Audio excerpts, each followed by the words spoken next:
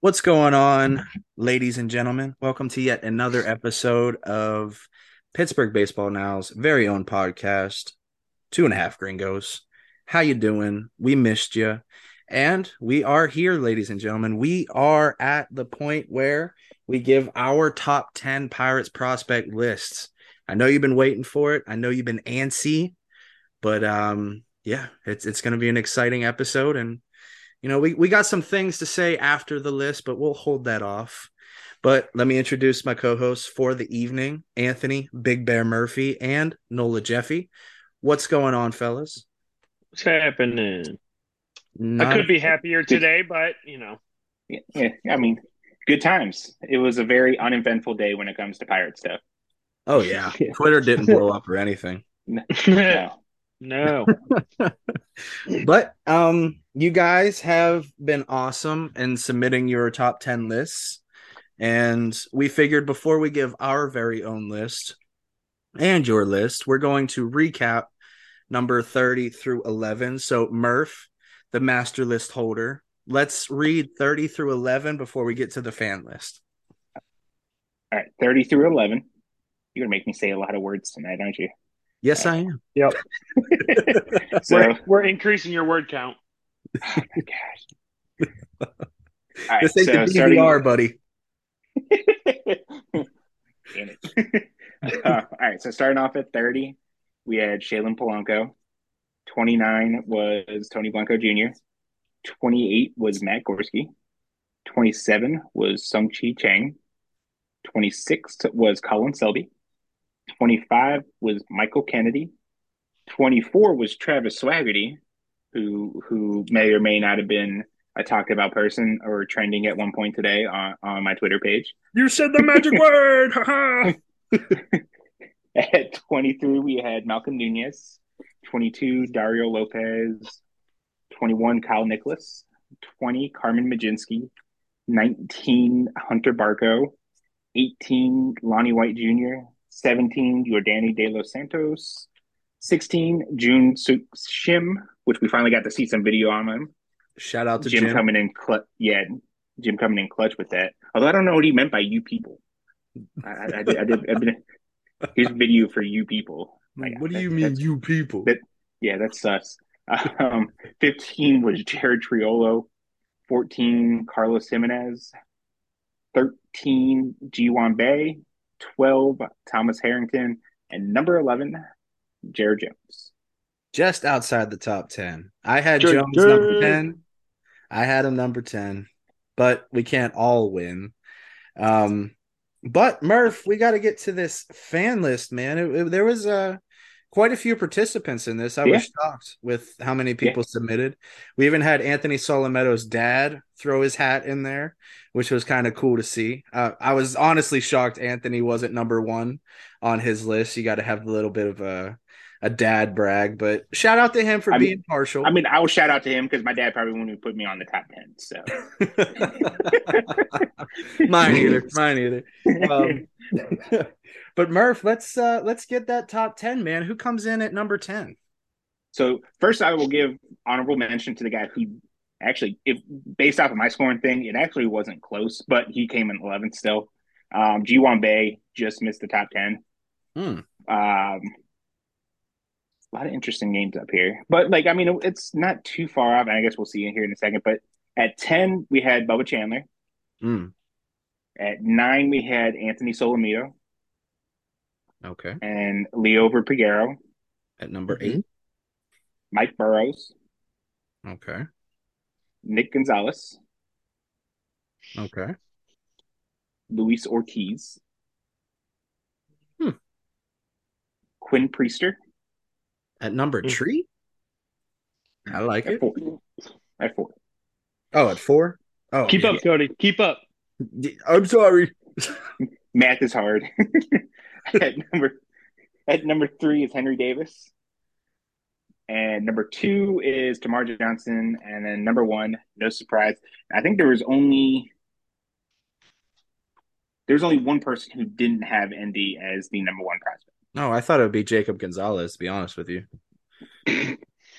He was a very close, not even listed. Yeah, All right. I mean, that's a fairly reasonable list if you think yeah, about it. pretty Yeah. straightforward. It's cool. It kind of came. There's some things to where like some people were like incredibly high on someone, and then like someone else was non-existent. But like by the time it was all said and done, everything kind of just averaged out. I Yeah. think. Shout out to Graves for ranking Tamar rather low on the top 10. I give her props for, very few professional at bats and, she wanted to see. It was kind of cool and she got a little spicy in the comments, so we can always dig a good fight. uh, We I can know dig a Yark good left fight. that one. I don't know if Yark left his or not on there, but I'm sure he really approved of the Tamar not as high thing. Yes, he would. Because he's not as high in stature either, Yeah, York yeah, has to yeah, throw that into the yeah. loop. Always got to talk smack on the short guys. Oh yeah, he hates them short kings, babe. He hates them. It's all right. I got you. I love my tall boys, but short kings have a special place in my heart still. Um, uh, Speaking of Yark, he also discussed the Carmen Majinsky debate that we had on the last pod, and he wasn't too happy with us. Called us jagoffs, but we still love you, Yark. It's okay, man. We still love you. But I Wasn't Nola? guess, Wasn't he saying it because we were calling him a reliever? And isn't yeah. Nola the only? Wasn't I mean, why do we get lumped in because Nola made a bad decision on it? We Messed all up. get cut. Nola was the only one that called him a reliever. I'll admit I didn't say it out loud. I kind of agree with him. He's definitely I mean, at this point, judging how he was using spring, I would probably say so, unless they like since they sent him back in there, they've really stretched him out. But I mean, I don't know. I don't know, but who Murph, knows? we got to Okay. get this top 10 list. The people want it, the people need it. They need some more of it. So, drum roll. I can't do the tongue roll, but All where's right. At Juju when number we need 10, him? at number 10, we He's have watching left-handed movie. pitcher Anthony Solomita. Oh, Solomita. number 10. Number 10. I had Solometo just outside the 10 at 11. Wow. You're gone. You're gone. You're Get out. done. Straight You're... straight to jail. Straight to jail. Where did Jins have him? I 10. had him at 10. You had him exactly 10? Yeah. I think if I remember correctly on it, a lot of Nola and mine top 10 are pretty close to being the same. Mm. So, All right. Well, I guess you guys got to fight to the death to talk about Solometo here. so I mean, he's kind of just like the thing that I like about him is even for his age, he kind of seems as one of those guys that has a pretty safe floor just because of the deception and he's a lefty and pretty good slider. The changeup looked pretty good in Bradenton. So I would hate to call like a 19, 20 year old like a sure thing, but like from what I saw there, he looks like a major league pitcher. I think what's really gonna determine just how high he projects is That the velo. fastball velocity. Yeah. If the fastball velocity cranks up and like we're already hearing that it's what like 95, 96 right now Yeah. Hmm. in camp. So but like the big thing with that will be is that maintainable for a full game over a full season, he threw what about like he finished like mid 40s in innings last year. So like if we can get him up to the 70s, 80s this year, maybe a little bit high. So if he can maintain all of that, the velocity throughout the year, I mean, I know I said it before and I wrote about it on P2 a little bit, but like if the velocity is legit, then like we're talking about like a whole new kind of pitcher here. Top Oh, 50, yeah, top 75 prospect overall. he Yeah. becomes real special if that Yeah, velos bumps. Yeah. and it And sticks. it's going to suck because he's going to be in Greensboro and there's going to be no data really to go off of. I Mhm. know in Savant, there's that little trick you can do and you can actually get data in Bradenton's game. So Yeah. jumping to Greensboro, it's going to be a bit of a challenge to actually judge how he Yeah. looks. But, in the few videos that Greensboro will stream this year, I'm excited to see what he can do. Mhm. If he can maintain that velo at 95, even 94, I think the changeup and the slider will play much better off of that velo jump. Because what was he around, Mhm. 91, 92 in Bradenton last year, mostly? Yeah. Yeah. Yeah, It I was mean, even a very high slight 80s, low jump. 90s most of the time. Yeah. Well, and it's just the mechanics, the movement he already has, you know, the control he has. If he adds velocity to that, it just makes it that much more like devastating. And I kind of perceived that he was likely of the pitchers that we think will be in Greensboro, just with his repertoire that he has and the way his pitches move. I kind of expected that he probably even still would have had probably one of the better seasons in Greensboro because his stuff is better suited to, keep the ball on the ground, which is what you're going to want to do in Greensboro. Yeah. But then, yeah, if you're going to add in some mid 90s fastball on top of it, like kid, kid could rock it up and be something much more special. And I know we were talking about in the P2 comments a little bit, and where I was even saying, I'm like, just the fact he's flashing it right now is promising. Yeah. And then we'll see where he's at this year. I mean, he's a big kid, big body already with a big frame. So we'll see how he does with maintaining that in a game and over an entirety of a season. Because that's going to be something that, I mean, he's only 20 still. So Yeah. Yeah. it's going to be something that still, as he matures, he's going to build that up. And even Yeah. basing off Solometo's dad's comments on the velo jump, it's something that he can actually hit. I think he hit it even in high school. It's just first Mhm. professional year, and I'm not sure how many innings he pitched even in high school that year previous. So it, if he's hit that before, I think he can maintain that. It's just now we have to see it. You know what I mean? It's a Hmm. wait and see type of thing. Um, so Solometo at 10. Who we got at Yeah. 9, Murph? Well, before Yeah, go we go to ahead. that, one thing, like building off what Nola said about the keeping the ball on the ground, I had posted on Twitter a couple days ago. Yark brought this up, or no, I was looking up, but Yark got me looking into it more. Um, Pitchers to have at least a 50% ground ball rate and at least 13% on their swing and strike rate. Like only four pitchers in the Pirate system did it.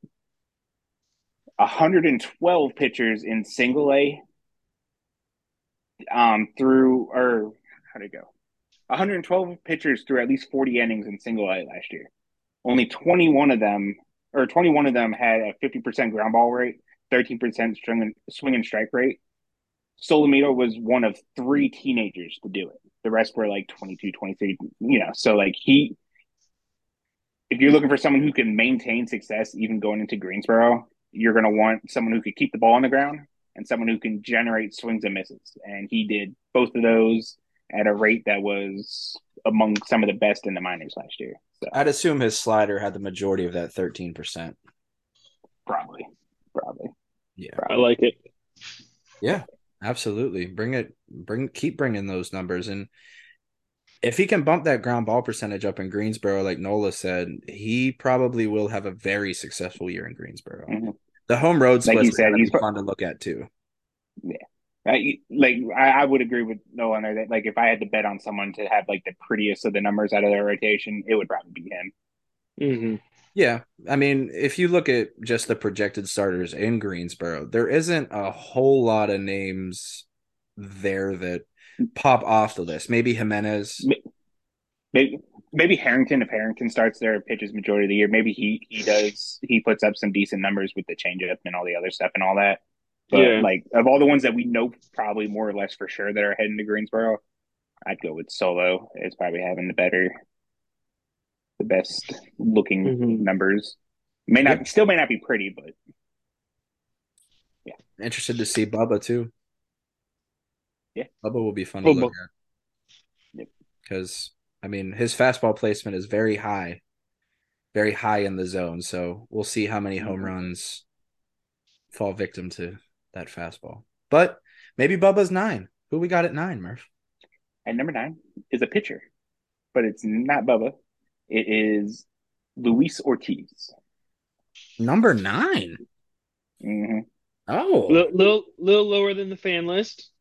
yeah, little lower than my list too. I had him 6. Yeah, I'm probably the one that brought this one down. Yeah. I had him ninth, I had him 15th. Oh, 15th. But I mean, with okay. how you've like kind of approached like the whole thing, I guess that doesn't surprise me on there. I guess there's still reliever concerns kind of thing, but Cody, you had him up there, so like I guess Yeah, you can. I'll lead. I'll lead. And the fastball, the velo is there. We've seen it, and we've discussed it even in the group chat and even on Twitter. The fact that he does not have very good swing and miss stuff when it comes to that fastball, and that's extremely concerning, especially for a starter, even a reliever, if you think about it. Um, Off speed plays really well off of his fastball. I think his slider is pretty devastating when it's on, but I guess you could say that about any pitcher. The number one thing is, how are they going to use Ortiz? Is he going to develop that third pitch? Is he going to go the Spencer Strider route like Nola always points to with the 2 pitch repertoire? I personally think, and I know shocker here, he's going to be in the bullpen. I think that's his destiny. I think that's where he belongs, in the back end of a bullpen. AAA is going to be a very key placement for him. We knew it was going to happen with manipulation, but I honestly think he needs to work on his fastball and a third pitch. If he can generate swing and miss and get called strikes on that fastball, it's a whole different ball game. Because we saw Luis Ortiz in the WBC, and he looked pretty damn good. I mean, am I wrong here? Say if I'm wrong. I mean, him and Rowanzi look pretty damn good coming out of Dominican's bullpen. So, and I know it doesn't matter, and the WBC should be taken away because players are getting injured. And that's a different podcast for a different day. But I think if Ortiz can actually fix his fastball issues and develop a changeup, even an average changeup, I think he could make some waves. But it's a wait and see with him. And I am concerned, but I'm still hopeful. I think his floor is fairly high. I think his floor is a fairly decent bullpen pitcher, and I'm fine with that. I'm fine with number 6 placement for me.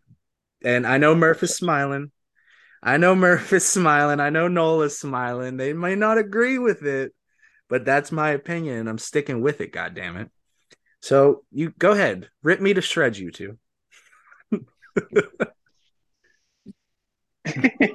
Well, I mean, yeah, like I mean, I've posted a couple of things on Twitter too about like his fastball whiff rate is not good, and that's not a really a recipe for success. But one name that I did notice on there who's had some success in the majors, who's kind of somewhere in between where Ortiz and Oviedo was Patrick Sandoval on the Angels, and he pitched really good in the WBC.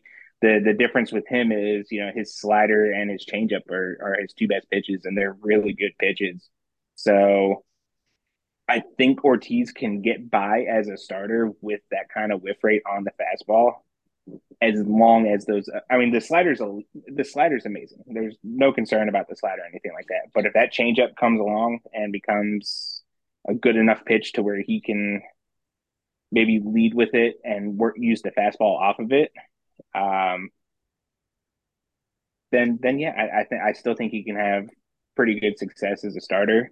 I mean, we don't know. It was also a small sample size too in the majors. Maybe I mean, we're dealing with what 4 starts last year and a couple starts here in spring.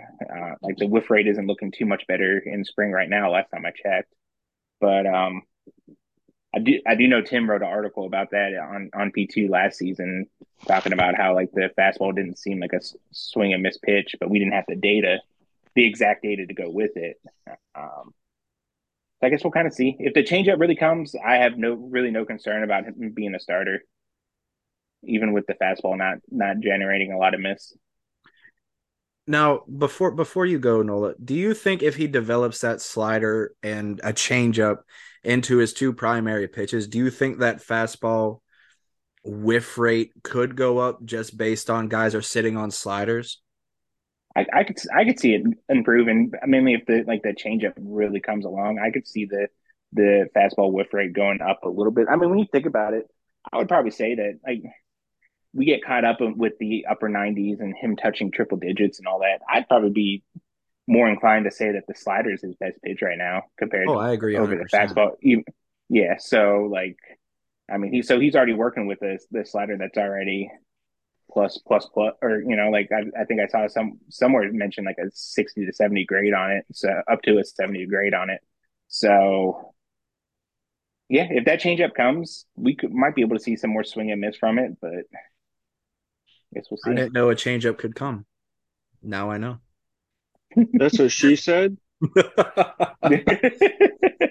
Go ahead, Nala. Lead with your Ortiz discussion. Yeah, well, and obviously, yeah, I think my thing was that I still held him with pretty high reliever risk, which is why I had him as low as I did. And it's funny talking about all this, and the way y'all are describing it is it's even giving me Oviedo thoughts, because it's pretty much the same thing we've been saying about him. Just, it's like he's got a devastating slider, but that fastball is it's going to hurt him. But I mean, I do think Ortiz's fastball's in a better place than Oviedo's. Um, but some tweak. I don't know if I want to say tweaking, but a changeup would definitely help. A third pitch for him. I think Ortiz is one of those guys where it's going to be a game by game basis. If the two pitches themselves, if the fastball's working that day, he could maybe one of the lesser lineups like against the Cincinnati Reds, where he's just blowing them away. If his command and control are on that day, he could destroy guys. But I think the potential's still there for being a starter. It's just I think he does still have a lot of, at least especially of these upper level um, higher ranked pitching prospects. He just has some of the highest reliever risk to me, which is why I had him as low as I did. Yeah. Is he your highest rank reliever, quote unquote, on your list? Yeah. I would assume. Of Maybe guys that, Majinski. well, Majinski's down there a bit, but yeah, of guys that I think have, but see again, I think Ortiz still has starter potential, so that's why I can put him a little higher. Yeah. I mean, it Ortiz is going to have a very crucial development stage in AAA. He needs it out of all of the upper level pitchers. I would say. I think he needs it more than That's most. fair. That's fair. At least the ones that have been in the majors already. Guys like Quinn obviously need to be in AAA a little bit more, but Yeah. I think guys who have touched the majors already definitely he out of all of them definitely needs more AAA time. Develop did he throw a changeup at all in spring? Yeah, he threw a couple. Did he Threw throw a a couple. couple? He threw a couple pretty good ones too. He got a swing and miss strikeout on the changeup. It was like a either bases loaded or multiple guys on base or something like that, and got a swing and miss on a full count with the changeup. Okay. So he's thrown a couple, not much. It's harder to track now because like we haven't seen him as much lately. And I think one of the games he pitched in, didn't he pitch in that Baltimore game that just didn't have any tracking or anything like that too? Yeah. Or was it? Yeah. So, um, and Along then with WBC. Velasquez, who just pitches Baltimore. I feel like that's for a reason, obviously. We don't want you to see him. I was gonna say, watch him catch so much hate the first televised start he has, and then for some reason he's gonna have some like miraculous like 6 inning one hitter, Pitcher Quintana going had 6 innings? That's illegal. Quintana and had then go had a and then just go. horrible spring. It's been awful. Jose Quintana had a horrible spring training. He had last like year. an 11 ERA or something. Yeah, It was double digits. yeah, it was Hey, bad. hey, spring training stats only matter if they fit your narrative. That's right. We're gonna discuss that after the list, Nola. Calm your nerves, boy. Calm. I'm on beer three. Leave me alone. I see you drinking Miller Lite. That's my boy there. That's my drink. I Is love that it. The even first, beer? the first two are Modelo. Oh, That's so better. That's better. That's much better. Modelo's good. Michelob Ultra actually isn't bad either. I tried Watching your that you for the watching your first time. figure. Dude, I had a Michelob Ultra at a family get together. It was actually pretty good. I'm not gonna lie. Miller Lite's Mm. still the best in my opinion. Or Corona. Corona Light's good too.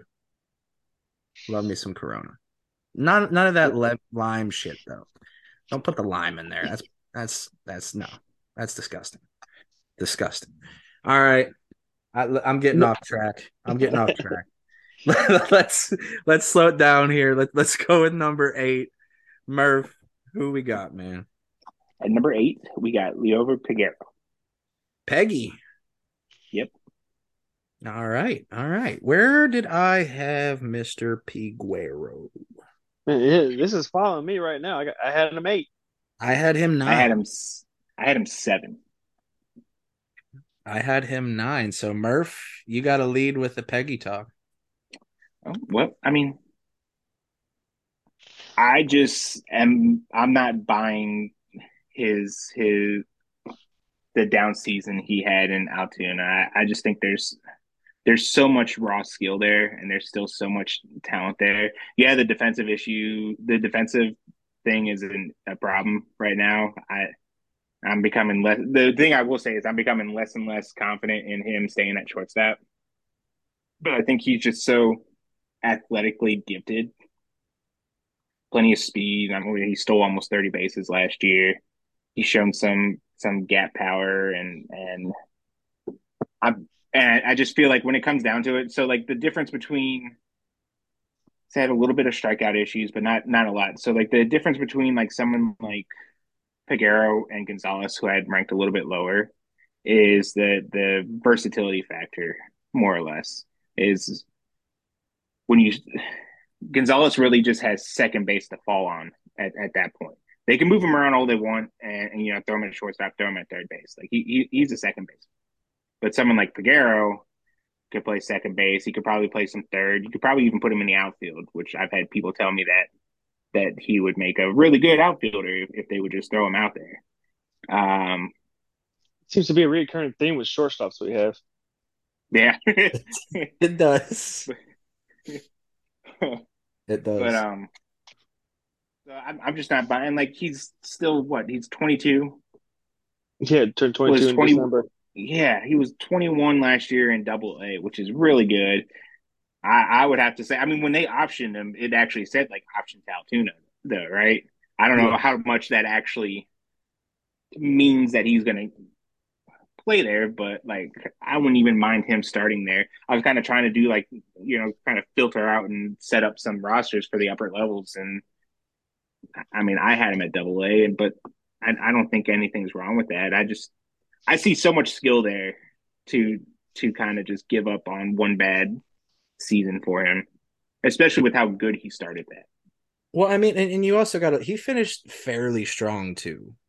The Yeah, month of September he had a wasn't bad. good like couple weeks, yeah, It something like was that. what I got the numbers here: 273, 355, 436 slash line with a 791 OPS. I mean, that's not amazing numbers, but I mean it's fairly strong finish Yeah, because the middle months were it was a struggle.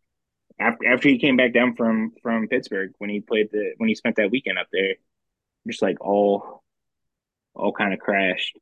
Yeah, and he was batting what in the 300s the first 2 months. Something like It was that. up there, like he was destroying Double A, like he was Yeah. far and behold like one of the better players in that league at that time. Yeah, April he was 324, 360, 578 with a 938 OPS. May he was 303, 327, 465 slash with a 792 OPS. Look at Cody coming prepared. Bow, bow, bow. I know.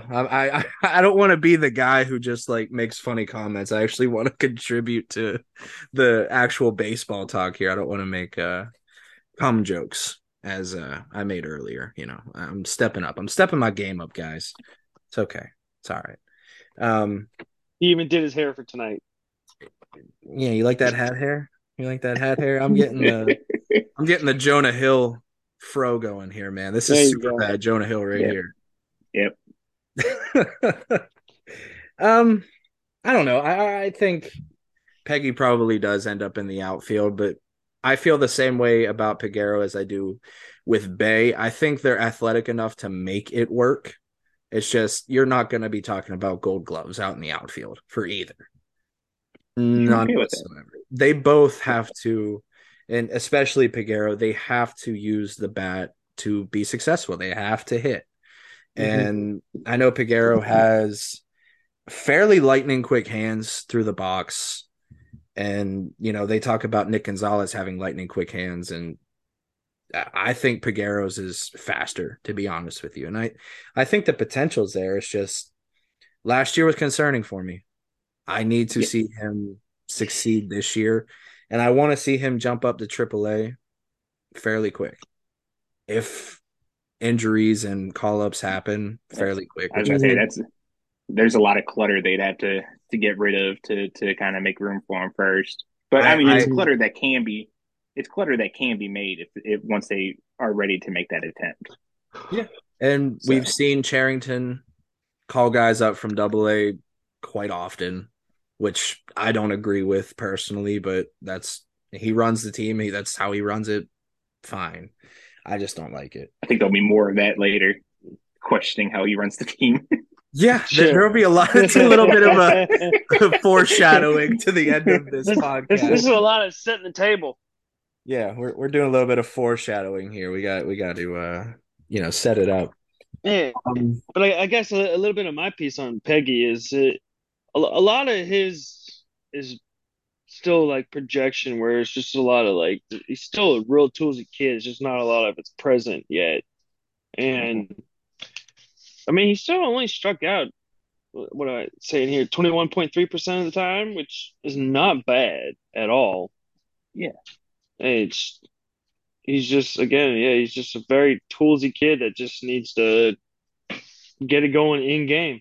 what was And his I walk still rate at? it five was point not six good. percent. It's That's not what very I good. thought. Okay. He But he struck me as a person that just after he went back down to Altoona, he was just constantly trying to do too much all the time and not just let his skill set play. Like he well, got and the Like, one of the taste of things, Pittsburgh and wanted it and back. yeah, one of the things I recognize, I remember when he was in Greensboro with the few games we got to see. Um, there were times it's almost like he got antsy at the plate hmm because if you like watch his hands closely when he was on, his hands were real like calm. And he just like he got set, went into his swing and swung. But like when he was down bad, like he was struggling, like you would just watch his hands and they were just like moving and wiggling. And then he just whenever he would go to swing, he just couldn't get into like because some guys like a wiggle, but that it leads into their swing to get yeah, set. With him, it was like it was almost like it killed his timing. And hmm then he would get under balls, he would top balls. I didn't watch him close enough to that point last year. I didn't know if maybe that's still a problem, but like it just seemed like it, almost like he was getting in his head at times. yeah. It was at least last year for sure. Like I felt like it was 100% mental because like if you look at his tool set and his skill set and like just his arm and his range and everything, there's like he's a surefire, no doubt, like shortstop. He can play the position. He's made plays at that position that like I've seen very few shortstops in the minors be able to do. It's Mm-hmm. once he gets the ball, it's somewhere from where he goes to make that throw, the motion just in his head that he starts like, wow, this throw has to be perfect or something, and the ball just goes Mm-hmm. everywhere, but it's where it's supposed to go. We And saw then that it's in like the same spring thing. too. Yeah, it's the same thing at the plate too. It's like okay, well, like it's like a 2-1 count or something like that. He's like, okay, this is my opportunity. Let me do something. Let me do something. And then he's swinging at like this slider that's in the dirt that he has no business swinging because he's thinking too much. Just just let the natural skill that he has, just let it play. Just just go through the motions, and I think there's like if I had to pick like one person as like a bounce back guy, like for me it's him. The Kiss method. That's Keep fair. it simple, stupid.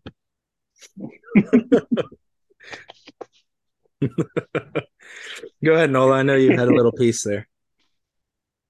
Piece on Peggy. Yeah. I gave my piece. No, I thought you were gonna continue off what Murph said. I heard you. I Oh might have no, no, interference. no. You said the kiss method, and I just blew a kiss. Okay, okay. I got you. I got you. Kiss back to you. All right. Thanks, buddy. Not a problem. Um, Murph, let's get to number 7 here, man. Number 7 is Figueroa's good old buddy, Nick Gonzalez. Oh, Bow, bow, bow. I had him number 8, Ocho, for the non-gringos listening to the podcast. Ocho. I had him 6. Murph, where'd you have good old Nicky? I had him ranked 12. Oh, Nola, you get to lead the discussion on Nick the Stick. Whew. Ouch. Yeah, that's a Well, bit of a harsh ranking there, Murph. I know. Well, but as he was saying, It's fair. I think recently that if this one had gotten some of the spring training update, he might have moved him. But um, I guess I was just still. I like the bat. I like the tools. I love the hands. The swing and miss issue. I mean, that's something that Murph and I have been harping on for about like 2 years now. I mean that as I don't know if I've mentioned on the podcast before, but maybe like online, just that's actually part of the reason why I started doing those minor league Hulu face this week because we wanted to start tracking like, okay, what pitchers is Nick Gonzalez facing? Because it seemed like every time he would start facing like more advanced pitchers is when the swing and miss would really show up when he was playing in Greensboro, just because like those high fastballs, which and Jared Schuster, I remember watching games against him when he was in high A and just would blow like a 91 mile an hour heater past him. Enough of that, but I think what he's doing this spring, I'm hoping it translates into the season because I'm really like what I'm seeing. I mean, he's been hammering balls, making great contact, They've been breaking balls too. and yeah, Hasn't just been fastballs he's turned on. and obviously a lot of his future is beholden upon his bat. So I think there's still a lot there. I think he can even still hit for some power. So I'm still buying that he's gonna do well.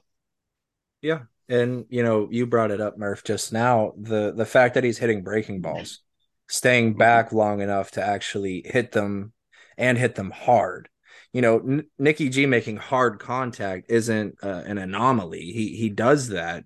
It's just he Mhm. does that against fastballs, and we haven't seen him do it against breaking stuff. And it's very encouraging. Very limited at bats during spring, but that's all we can really go off of right now in the terms of now. In the past, sure, there have been issues, and we've talked about that a numerous amount of times that Gonzalez has a lot of swing and miss issues, especially for a contact guy.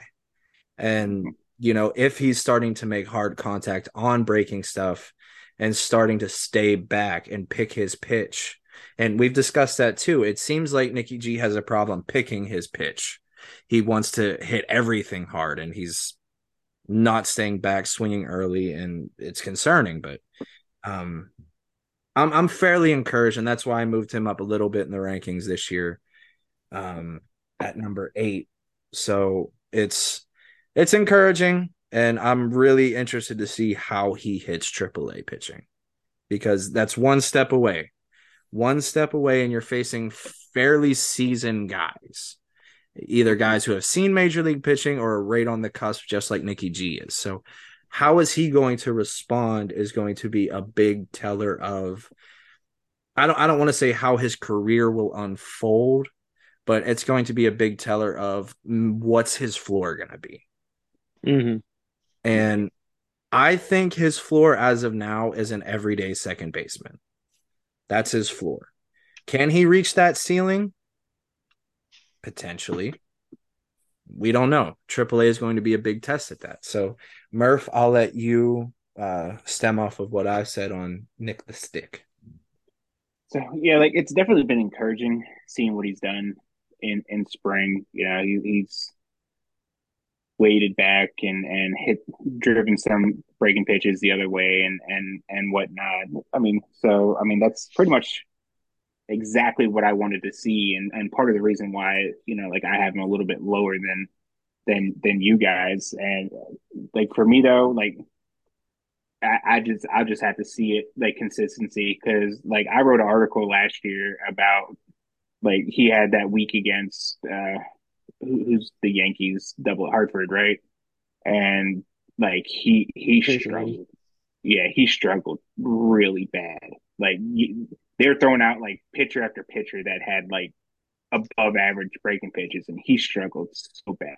But then the following week, like he bounced back. It looked like he made the adjustment, and he was hitting doubles, and like he had a great week. And then he fell right back into the same kind of groove. And Somerset. so, like, yeah, Somerset. There it is, Somerset.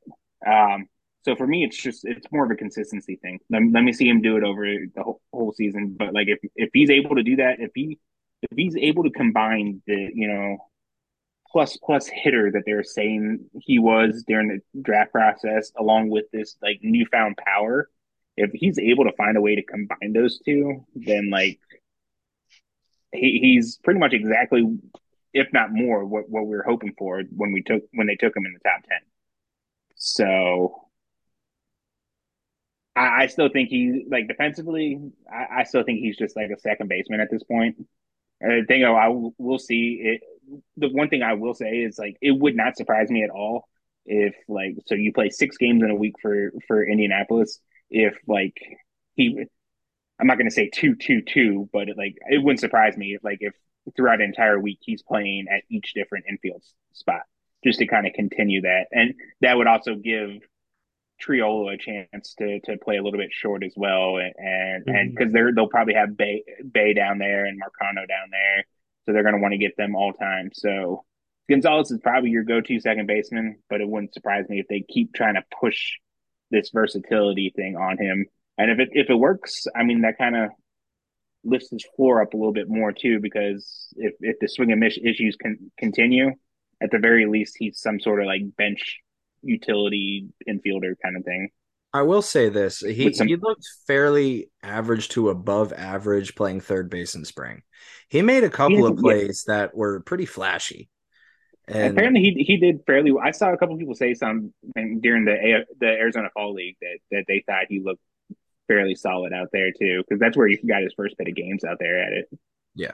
So I mean, we'll Yeah, see. well, we already have somebody at third base now. Yeah, Triolo. Yikes, Future Gold Glover. Yes, he is. Mister 1 for 25 in spring. Hey, I just want to ask you guys, now that Key is hitting home runs, is he going to finally win his gold glove? Yes, his offense That's was an the only offensive thing. category that Yeah, defense. his offense was the only thing keeping him back from winning a defensive award. I don't know. Platinum glove. They'll probably still find a way to give it to Arenado. Arenado could like play 5 games, get hurt for the rest of the year, and they'll be like, "All right, he's still the best. Here's a Gold Glove." That's frustrating. It's very frustrating. That's frustrating. Um, all right. Number 6, just outside the top 5. Who missed the top 5, Murph? Number 6 is right-handed pitcher Bubba Chandler. Oh, just outside the top. Fizzy. Okay, let me see. I had him 7. I had him 7 too. Murph, Which one's did my you have him which higher? one's my list? So we know I who's might have. talking about him first. Yeah. I mean, I will never turn away a discussion of Bubba Chandler. So I don't care where I had him ranked. If you want me to lead, I will lead. Well, I I am think I curious. had Where did you have him though? I had him 6. 6. Oh, so right on Yeah, the money. yeah, yeah. My chart. I keep going back and forth on the chart, forgetting that I have a different spreadsheet opened up just with my list Too many on here. So I tabs. kept getting. Yeah, I got to see. This is what I told you. I got too many tabs. um, All right, man. so Go ahead and lead with Bubba. Bubba, man, he's a pitcher now, and he Uh, has one of the most explosive fastballs in the system. And the curveball, slider, and changeup and all that stuff, they all look like they could be pretty good too. And this is going to be his first year to where not only this is going to be a second year focusing on just baseball, so we'll get that kind of growth. yep. And now this is going to be his first year where he's going to be focusing on nothing but pitching. So we're going to get a full year of Bubba the pitcher, and Bubba. that is very exciting Should we make a because billboard? oh sure, it's just I just he has maybe outside Tamar the most upside in the system. I think Okay. from like a raw standpoint kind of thing, maybe what we could get and stuff like that. Yeah. I feel like I feel fairly comfortable in saying that. No, no, that's I wouldn't say He has a that's very high bold bust factor, or a hot very take. high bust factor still, but as far as pure upside, yeah, I think there are very few in the system I take over Bubba. Yeah. Yeah. And talking to Full Count, the facility that Bubba works out at, I got some very encouraging, comments on his stuff. Um, Slider is obviously his best secondary pitch. He was working on kind of separating his slider and curveball because at times they look kind of similar coming out of the hand. So, having two distinct pitches and working on the tunneling and things of that sort. Changeup is very, very early in stages of development. But even having a changeup is going to be encouraging for Bubba, especially playing off of that high 90s fastball. And pair that with a slider. Even if he cuts the curveball, you still have the slider fastball. So could be a Cody pitcher, which is very, very, very cool. I have to get it in there. I know you're shaking your head. I have to get it in there. Um, Every pitcher. Every pitcher. Every every pitcher. pitcher, man. 3 innings, 4 innings max. Get them out. Um, but yeah, and the numbers you sent me, Murph, for the article I wrote on Bubba, it was interesting stuff, especially judging off his college strike and swing and miss numbers. Fairly encouraging, considered how many innings he pitched. He ranked fairly high in the FSL, if I'm not mistaken, right? Yeah, I mean, he only pitched what like 25 innings Yeah, it was very in limited. in Bradenton, so like very small sample size for it. But yeah, like his swing and miss numbers were elite, especially with that fastball. Luis First Ortiz time he could got learn a that. thing or two. It's crazy you think that too, because like both have high velocity. I mean, it's not like Ortiz's fastball is flat. Yeah, I mean, Bubba's feels like it has more natural movement to it than Ortiz's. yeah. Well, Bubba's it's has because a little bit of Bubba's more has, rise. yeah. Yeah, so Um, it's just weird how that works sometimes. yeah, So baseball because is weird, man. they're not that far off comparison wise. Yeah, baseball is weird. So yeah, because Ortiz's four seam acts. Again, it's kind of funny saying it that Ortiz's fastball moves more like a sinker than Yeah, it does a four yeah. There's seam. a lot of run on it Yeah. too. So All right, Nola. So what do you got on Bubba the pitcher and purely a pitcher? What are your thoughts on him? Well, I think he made a right move. I believe it was changing his profile picture to him of in the Pirates hat, the parrot. Yes. Epic picture. I think it was a wrong move cutting the hair. Um, but other than that, yeah, I mean, young kid, big stuff. I think it's gonna work in his favor, focusing primarily on pitching. Um, I think he's could have a real big show year this year. Hmm. That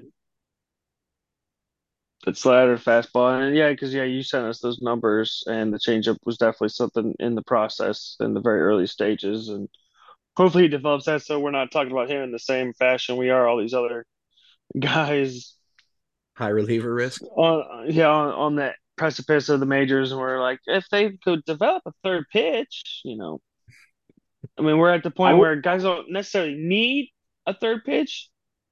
They need like a third pitch more as a show me, but Mhm. it's another tool in the bag is definitely very useful. So And if he can Yeah, he cut almost had a fifty down, percent strike rate with pretty. He almost had a 50% strikeout rate with pretty much just that fastball in the FCL. So yeah, that fastball plays. yeah, So hmm yeah. And if he can cut down and work on his control and command, because I know there was obvious issues there, but he's young. It was his yeah. first year of purely just baseball, so we can't really judge too much of that. Mhm. And just work on being a professional. That was the main emphasis on what I got from the interview at Full Count. So work on being a professional and work on the command and control. Just not adding anything, just working on with what he has. Which, like I said earlier, the KISS method, keep it simple. And if Bubba can keep it simple and work on his command and control, I wouldn't be shocked if Murph's statement was correct. Having probably the highest ceiling next to Tamar. It's not as crazy. And my Mitch Keller Cy Young votes isn't crazy either with that cutter, baby. I had to That's put it fair. in. That's fair. That's fair. I will say too, like on like Bubba's changeup, if there's a group of pitchers for him to be working with the entire year, it's probably this one that can really help that when you think about it. Because Yeah, Poyu yeah. Chen's got a great off speed pitch.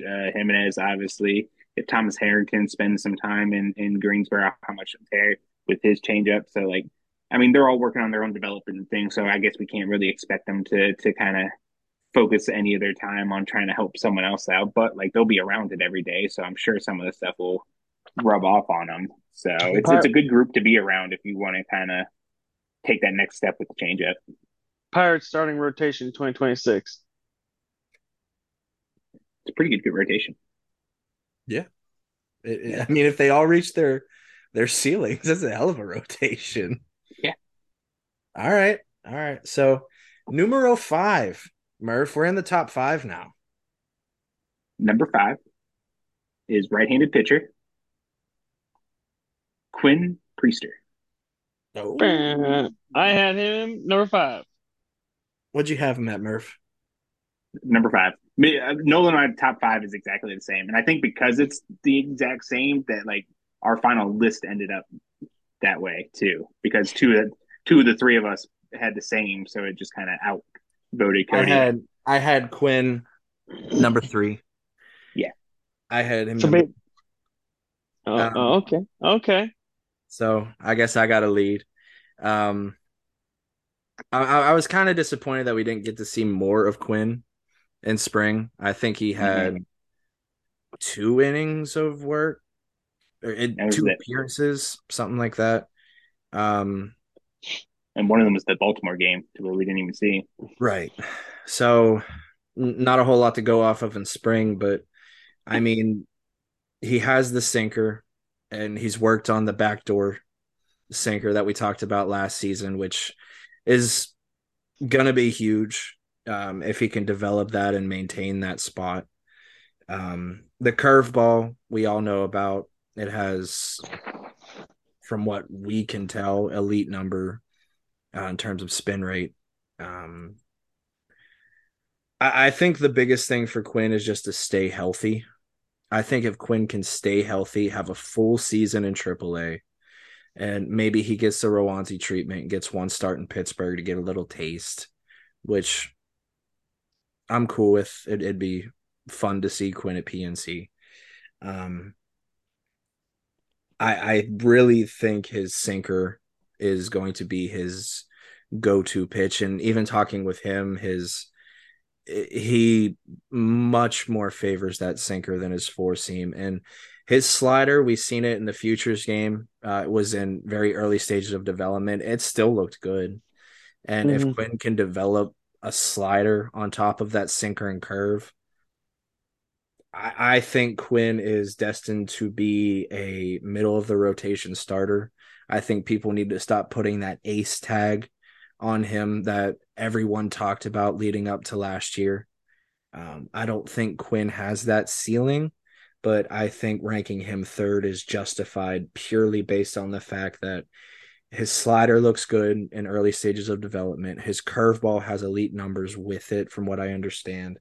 And his sinker has the potential to be a very, very good pitch in the majors.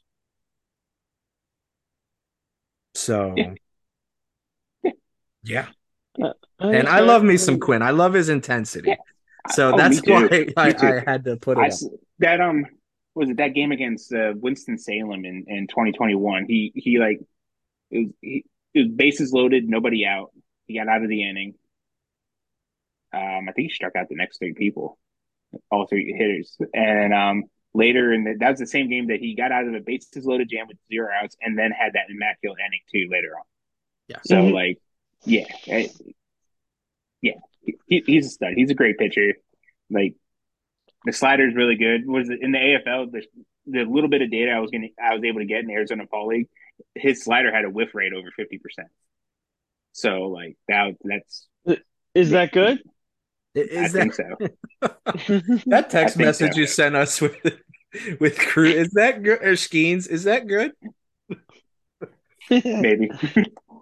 No, that's But average. yeah, yeah. I mean, Quinn's good. I think he's the guy when you look at everyone in the system. Like, I mean, obviously it's easy to say that because he's in AAA, but like he's the guy Mm. that you look at and like he's the guy, the surefire bet. You know, he's going to be a starting pitcher in Pittsburgh for the next however many years.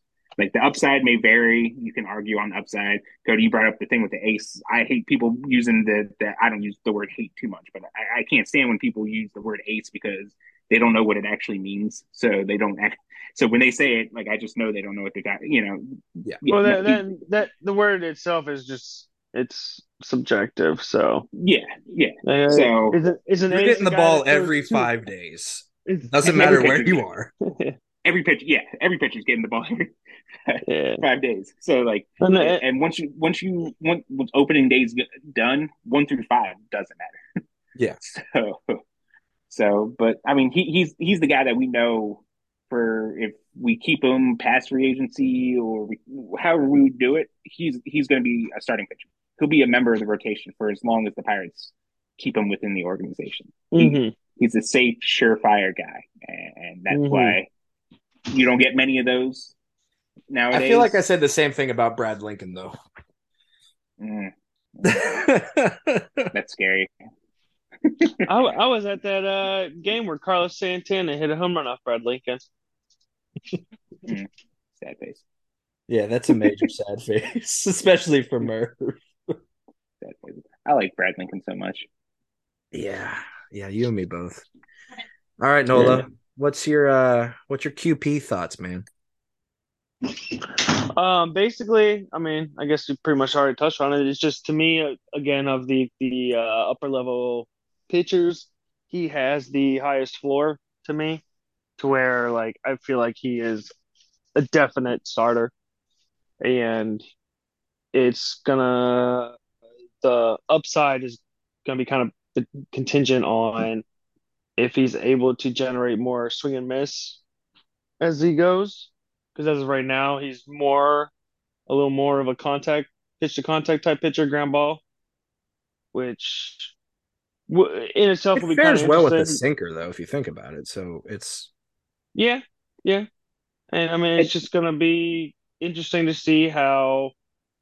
Because thinking on it, he was pitching in Altoona, and he'll be moving to Indy. But I mean, he pitched well in Greensboro, with Greensboro being home run happy place. It's just, I mean, kind of like how we were just talking about Solometo. He just had the type of stuff. He has the type of stuff where he should succeed in Greensboro just because he's gonna be able to keep the ball on the ground. It's kind of the same Mhm. thing with Priester, where he's just able to keep the ball on the ground. Um, and it's just if he's able to stay healthy and show a little progress to miss more bats, like I mean, middle rotation is probably where I had him as it is, and but his floor is back end rotation. So Yeah. Yeah. So like I like that you made that Priester and kind of like going back to Solomato with it because where I talked about Solo having the 50% ground ball rate and 13% hmm swing and strike rate, Quinn Priester was one of three other pitchers in the system to do that last year as well. So so ding if ding I ding. guess if, yeah, I guess if that further proves that like if anyone can succeed in Greens, if Quinn succeeded in Greensboro, so can Solo with it. But also with that, like with the 13% swing and strike rate isn't bad. It's a pretty good number there to Yeah. have. So like that kind of gives me a little bit of hope that maybe there's more there. Maybe he's still learning how to properly hmm utilize all five of those pitches.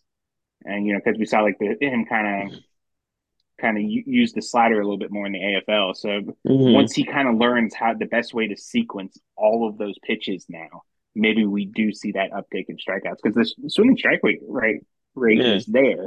It's just he wasn't finishing hitters. Well, I So want to. I want to say I might be wrong, but I want to say the MLB league average was a 12 and a half swing and strike rate. yeah, or Because I would have to double check that for the major league average, but I want to say the major league average was 20 and a half, and reason because I was looking it up because of Oviedo the one day, and he had like a 9.5%. I want to say it was. That's why I was like, Why'd you look Oviedo up there, Noel? because I love him as a starter. Is why.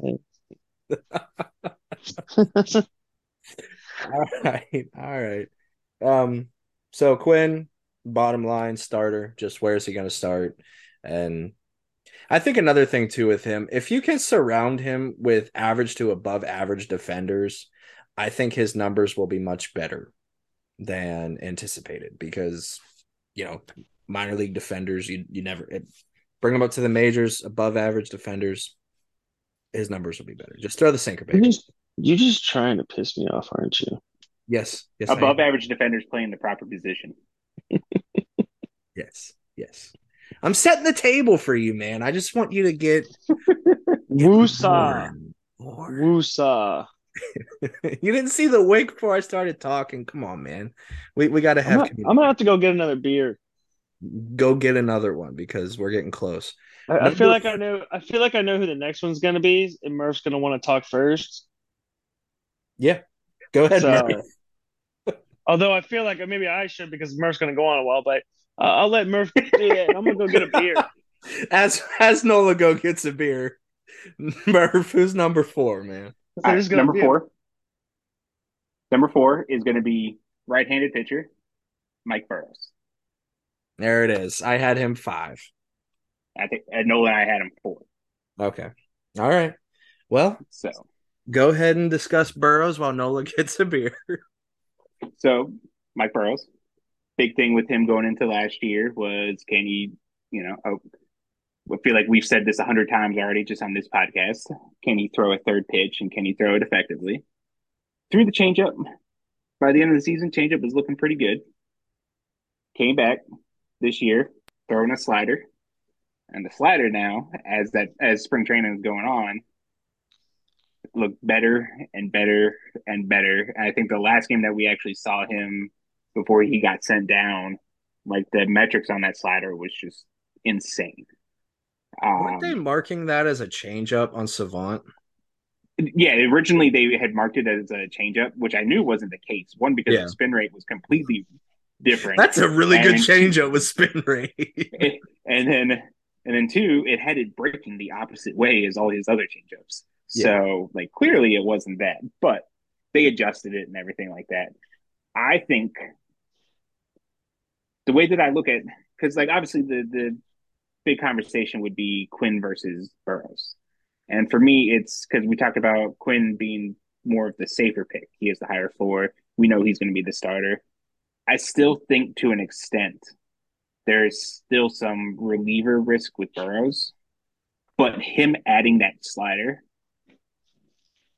puts him as close. I think at this point now, the only reason I would say he has the reliever risk is because he's fought injuries each of the last 2 seasons. We still haven't gotten like a complete full season out of him without some sort Hmm. of missing time and stuff like that.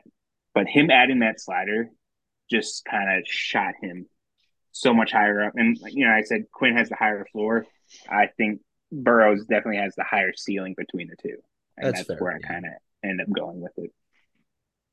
Yeah. And, I kind of find it funny that Fangraphs still labeled him as a single inning relief pitcher, even though, and they mentioned the changeup, even though his changeup is one of his higher ranked pitches Oh, so in yeah, because terms of It, Fangraphs future value. is it Fangraphs that have it as his highest now? Like, is it 60? I Or is that Yeah. baseball? Okay. his fastball was definitely higher than his curveball. Like his curve they had it was a 60 last year or like the previous year, and now they had the curveball at 55 this year. Yeah. So It's hysterical to me to Well, just, I don't know. Was it his last appearance? I think, yeah, he threw a couple of sliders and like came into the chat and was like, "Was that a slider? Did he just? That was filthy. now he That was yeah filthy." he got multiple swing and misses with it that game. Yeah. Also, yeah, they don't even have a slider listed on Fangraphs. Because I think when they started doing this list was probably before he even went out there, and then if they were just going off of like last year's stuff, like there's no way they would have seen that. So Yeah. yeah, they get his Fangraphs has his changeup as a 60 grade right now, but Hmm. he's still. I don't think NS9 brought Burrows up with Longenhagen when they had him on, so that Oh, would have been so, interesting. Yeah, that would have yeah. been that would have been something I would have brought up immediately. It's like, hey man, he has pitches. His third pitch is now a plus pitch in your eyes. I'd ask them what they What's up with the relief pitcher thing? I'd ask them what they thought about their sinker. Thought about his sinker.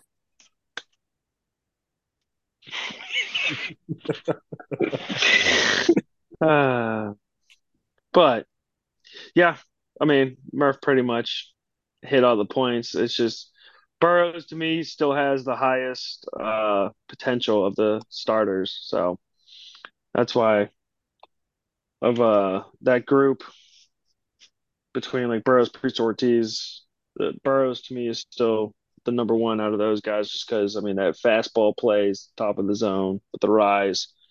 What was it the induced you vertical sure breaks it's is something? right? Was that? You I sure it don't rises? I'm not sure, man. It has some Yeah. Oh yeah. sink I, to it.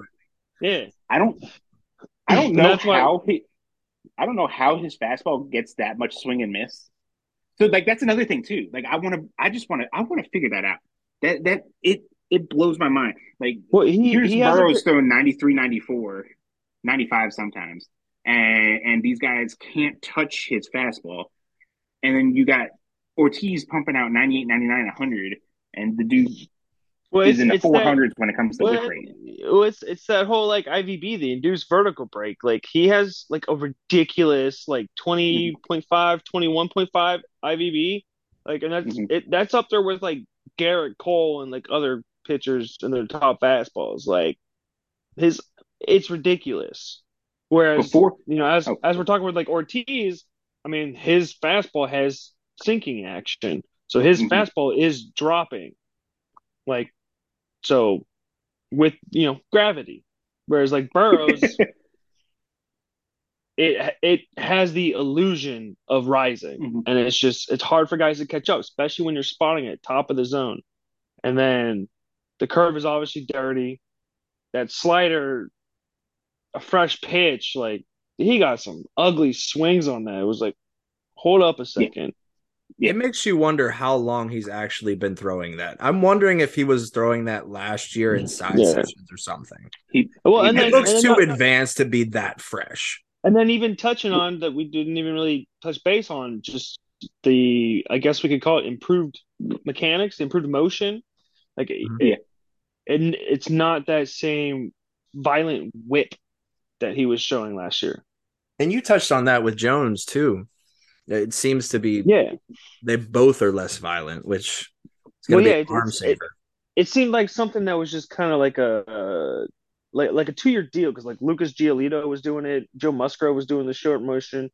It seemed like a quick like 2 year deal, and already like people are like, man, because even Keller last year was like, no, I went to a much you know Hmm. uh extended Yeah. motion.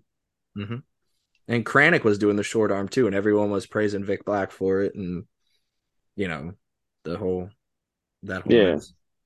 Um, yeah, Burrows is that was pretty fair what you said, Murph. He has the highest ceiling out of the The upper two level pitchers guys. you mentioned. It's just a matter of if Burrows can complete a full season. We've yet to see it, and he pitched quite a few innings last year, if I'm not Yeah, mistaken. So yeah. it's He hit He missed some 90 time, but something, he didn't still pitched like high 80s, low 90s. I think he still was able to get he? around. I think yeah. he hit the 90s, I want to say. It might have been the 90s. 94 and two thirds. Okay, yeah. So I So mean And he's that's missing so some like yeah, he time, still hit 90s. Which and isn't a that's not bad season. yeah, which yeah. and bump him up in the hundreds, hopefully. So I mean, I'm wondering how the Pirates will utilize that because I know they're very wary of injury risk and things of that sort with pitchers, so they might limit his innings as far as reaching over 100. But um, I don't think there's very much more to say on Burrows other than what Nola just brought out with his swing and miss stuff on his fastball, his curveball, and the new addition with the slider. And got to talk about that sink. All right, man. Number I gotta three. be nice. We're friends again. Number three. Who we got, Num- man? Number three is catcher Henry Davis. HD. Tank. Tank I had him quattro. I had him four. three. I had him three. Yeah, I had him three. All right. You two fight. Well, Murph, you led with Burrows, so let Nola lead with Tank. Well, I mean, That's fair. it's obviously all pretty much projection on the bat, which so long as since we're talking about health, if he can stay healthy, not get hit by the bat 500 million times in a season. I mean, when he was healthy, the bat looked amazing. The bat looked great. The eye, the patience. Um, he doesn't have problem catching up to speed. I mean, I forget who it was and which team. I want to say the Senators. I'm not sure, but someone had some overseas veteran pitcher. It was like a 29-year-old dude just throwing 99, 100 miles an hour, and he was just trying to hit the top of the zone. Davis was just fouling pitches off, no problem, like no issue. And I think the bat is special. The question is going to be, will he stick behind the plate? They seem sure fire on keeping him behind the plate, which he's starting a year in Altoona. We'll see how that goes. I still Hmm. question that, but I love the bat. Love the bat. Yeah, yeah. For me right now, it's almost 100% bet, and I think I've been. I don't say I've been the most vocal, but I feel like I've been one of the more vocal guys when it comes to, yeah, he's probably not a catcher long term, but like Mm-hmm. I don't care because the dude can hit. Like I I'm watching going back and watching some of his video back in Altoona, and I tried to pick the games to where it was it's made more sense that he was probably healthier at the time. Mm-hmm. That so and like I don't see any kind of issue with his approach, his bat. It's just going to come down to he just needs to stay on the field and get that experience that he needs. I mean, I don't mind putting him behind the plate, like let him catch for as long as possible. Mm-hmm. Um, I mean, I will say, I mean, he did swipe a couple bags. He's a little more, I don't want to say yeah, he moved. fast, but Yeah, nimble. he moved out there. Yeah, he moved. He's a little more He moved nimble than out I've there, and expected. for by everything that I can assess and everything like that, going back to the fall league, he looked better back behind the plate. in the fall Hmm. as far as his receiving and keeping pitches in front of him, stuff like that. There's got to be something when it comes to mechanical motion or something like that, because like the outside of his power, like the thing that people talked about the most was like his arm. Like he had Oh a yeah, plus arm, but he only threw out 13% of the base stealers last year. So yeah. there's some sort of, you know, interruption, or there's something in between there, that misconnect, that for someone with his arm, he shouldn't be throwing out hitters with that low of a rate. Hmm. So I'm cool with him letting him catch as long as possible. Like I remember, was it Baseball America was the one that kind of said like they kind of see like a Mike Napoli kind of thing and all that stuff.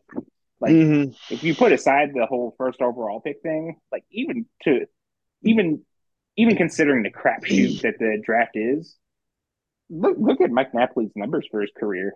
Like I would take that Yeah, in a heartbeat. Wasn't there Buster Mike, Posey comparisons too from some site? I forget who. someone if someone said that, they were crazy. There was Buster They were Posey. Like crazy I don't know if it was like for calling. someone like Fangraphs or Baseball America, but someone somewhere I saw say Buster Posey, and I was Right. completely thrown off by that. I mean, he it's has the probably arm. Like he has enough. it's Like probably he has the arm. everyone's favorite. One of Pirates Twitter's favorite tweeters. That's usually up for the Jackies, maybe. I would say that's. I feel like that's probably like a. That's probably one of those like lazy comparisons that people can make, to where it's like, oh well, he's a catcher and he's an elite prospect. So, what other elite prospects have there been that have gone in the top of the draft? It's And probably Keith Buster. Law. I mean, Keith Lau was the guy who had him like at the top of the draft boards like the Yeah, entire time, right? Keith Law had him 1-1 the entire time. Yeah, Yeah. So, I mean, if there's anyone who was big on him, I guess it'd be him. which But worries me. Yeah, Keith Keith Law was the Kevin Newman table pounder, so oh god, he still pounds the table for Kevin Newman. I wonder how he felt Kevin about the Newman. Dario Moreta trade. Hmm. Reds are going to He the had World to take. Series. He had to have Honestly, taken that better than I did. he was honestly probably happy because I think he still holds Kevin Newman against the Pirates the way he talks. You know what? I I would love to see like Kevin Newman like send one over the fence opening weekend, as long as it's Into not the against river. Brewbreaker. As long as it's not Well, it's against in Brewbreaker. Cincy, so Yeah, yeah. As long as it's Newman's not gonna against hit Brewbreaker. 45-mile-per-hour nubber that'll go for a double. People are gonna call him the next coming. Absolutely. bro. There's that. Tapioca special. Mm. That The beer's empty. beer is empty. You gotta get another one. Well, no, this one's full. That one I just grabbed. The Miller Lite's empty. Wait, you got a Modelo now? What was with the Miller Lite in between, man? Was that like your break? Was that your water? Nah, that's one Annabelle handed me earlier. So Oh, okay, okay. I needed to rehydrate. So I now got I'm back to Modelo. quotation. Um, yeah. I mean, what you guys said with Tank, there's really not much else to say. I'm gonna be honest. I took a piss in the middle of this, guys, and I didn't really hear what most of you said, so I'm probably gonna just repeat. And as Nola as has frozen on us, and it's not me for once, so that's fun, Murph. That's real fun. I will add on to what like Nola brought up, like Tank being able to like turn on fastballs and stuff like that. He hit a home run against Andrew Painter last year, who like as we saw in spring, like Painter was like hitting 99, 100 in spring. So Yeah, I mean his power isn't coming into question. It's just we barely get to see and it. the yeah, and the contact and everything, like his approach, like I'm not worried. Like that's one of the things I mentioned. Like I'm not worried about any of the numbers he put in Altoona. Like he like it's all there. It's just a matter of him being healthy and on the field. Okay, now this question has been bugging me forever, and I'm not sure if NS9 talked with Logenhagen about it. Is there something about Davis at the plate that just makes him a ball magnet? I mean, is he that close to the plate? I mean, I don't think he's that much. I mean, I don't think he's crowding the plate that much to where he's getting hit a million times. I will say, without like saying names, I have talked to someone who watched him play like even like pre Louisville days and said his approach always has been more of a like, I really don't mind. Like I'm not gonna rush to get out of the way. So it's not always something to where like maybe he's close to the plate. I mean, but like I think Nola was the one who brought up like it did look like he did take like a full step back or something like that at one point Yeah, when he came back. even like half a step Yeah, almost. he took a noticeable step back, well, noticeable for like Salaves on it, but it's just always been kind of his approach at the plate. Apparently, that like he's just, I mean, if he gets on base, he gets on base. It gets him on base. So if he's got to take a pitch to do it, then he has no problem doing it. That We just OBP, would like baby. to see him stop doing it. Yeah, Yeah, a little few balls, a little fewer balls in the hands. Yes, please. yeah, hands for sure. I mean, or start wearing like super padded gloves because I know he goes no gloves like old school. But Oh, he's got that thing on his wrist and like covering up part of his like yeah, that's like some medieval armor he's got going on there now. yeah, Yeah, So, yeah. which is even more surprising. He'd still generate the bat speed that he does with it. But yeah. All right, number two. It's either Tamar or Endy. Um, it is infielder Tamar Johnson. all right. I mean, you could say the same for Endy, but Yeah, I tried to make create some suspense with it, but yeah, it's that, obvious. Tomorrow. no. Yark, you might want to close your ears for the Tamar conversation. I know it pains and hurts you to hear his name, even, kind of like Voldemort, he who must not be named. I'm all Um, about the short people. I had Tamar ranked number two. Um, did you guys have him too as well? Too. Yeah, I think 1 and 2 were like unanimous between all three of us. Okay. Yeah. Bow, bow, bow. Uh, since I basically skipped out on the Tank Davis talk, I guess I'll lead um, with Tamar. And I think the number one thing that needs to be Maybe. mentioned is um, did I freeze on you guys? Yes, I did. That's great stuff. This is why yins need to listen to this podcast because there's going to be no editing whatsoever. You get this full raw everything. It's going in raw, guys. I think he did that on purpose. Okay, I'll lead. That's how I look. That's great. That's great. See, when we start streaming on YouTube, you guys get to see the whole thing, and it's going to be amazing. You're going to love my mug. I swear to God. But I'll lead with Tamar. And, the first thing that needs to be mentioned, Murph, the numbers that you pulled from Tamar Johnson's exit velocities in the short amount of time he played, that's elite level stuff right there. It's elite.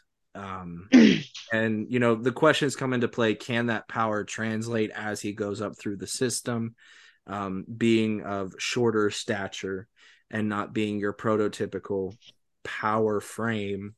I think Tamar could use a few more pounds on him, maybe.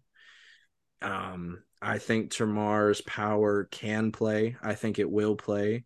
And at the very least, his ball to bat skills are still there. And I think Tamar can get on base. I think that's going to be his number one thing. Defense, we're not going to really talk about a whole lot about with him. I don't know if he's going to be shortstop, second base, whatever. I know he discussed sticking at shortstop when the Pirates drafted him, but I don't see it. I think he might move to second base. I think that's probably his better um, placement. But Murph, you brought it up earlier. Tamar has probably the highest ceiling in the system.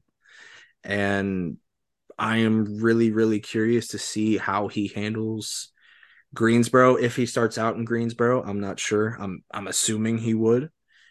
If not, maybe they just have him in Bradenton for a month, maybe less, and see where it goes from there. But Tamar is an interesting cat, and I think even his floor is still a very good player. And that's where I'll leave it. I'll let you Yins discuss Tamar Johnson, and we'll talk more about it. Yark, I'm sorry. Well, so long as you don't, freeze out again.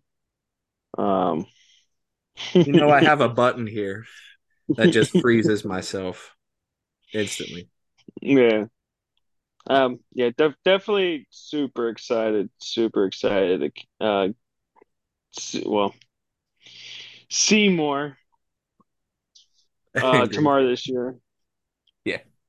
We'll see what happens there, but I guess to box score watch tomorrow some more, see some highlight videos, but it's just majority of it is just projection and the talk about him, and it's just the way everybody talks about him. I'm just super excited to see a full year out of him. Yeah. I There's think just so much upside. Mm-hmm.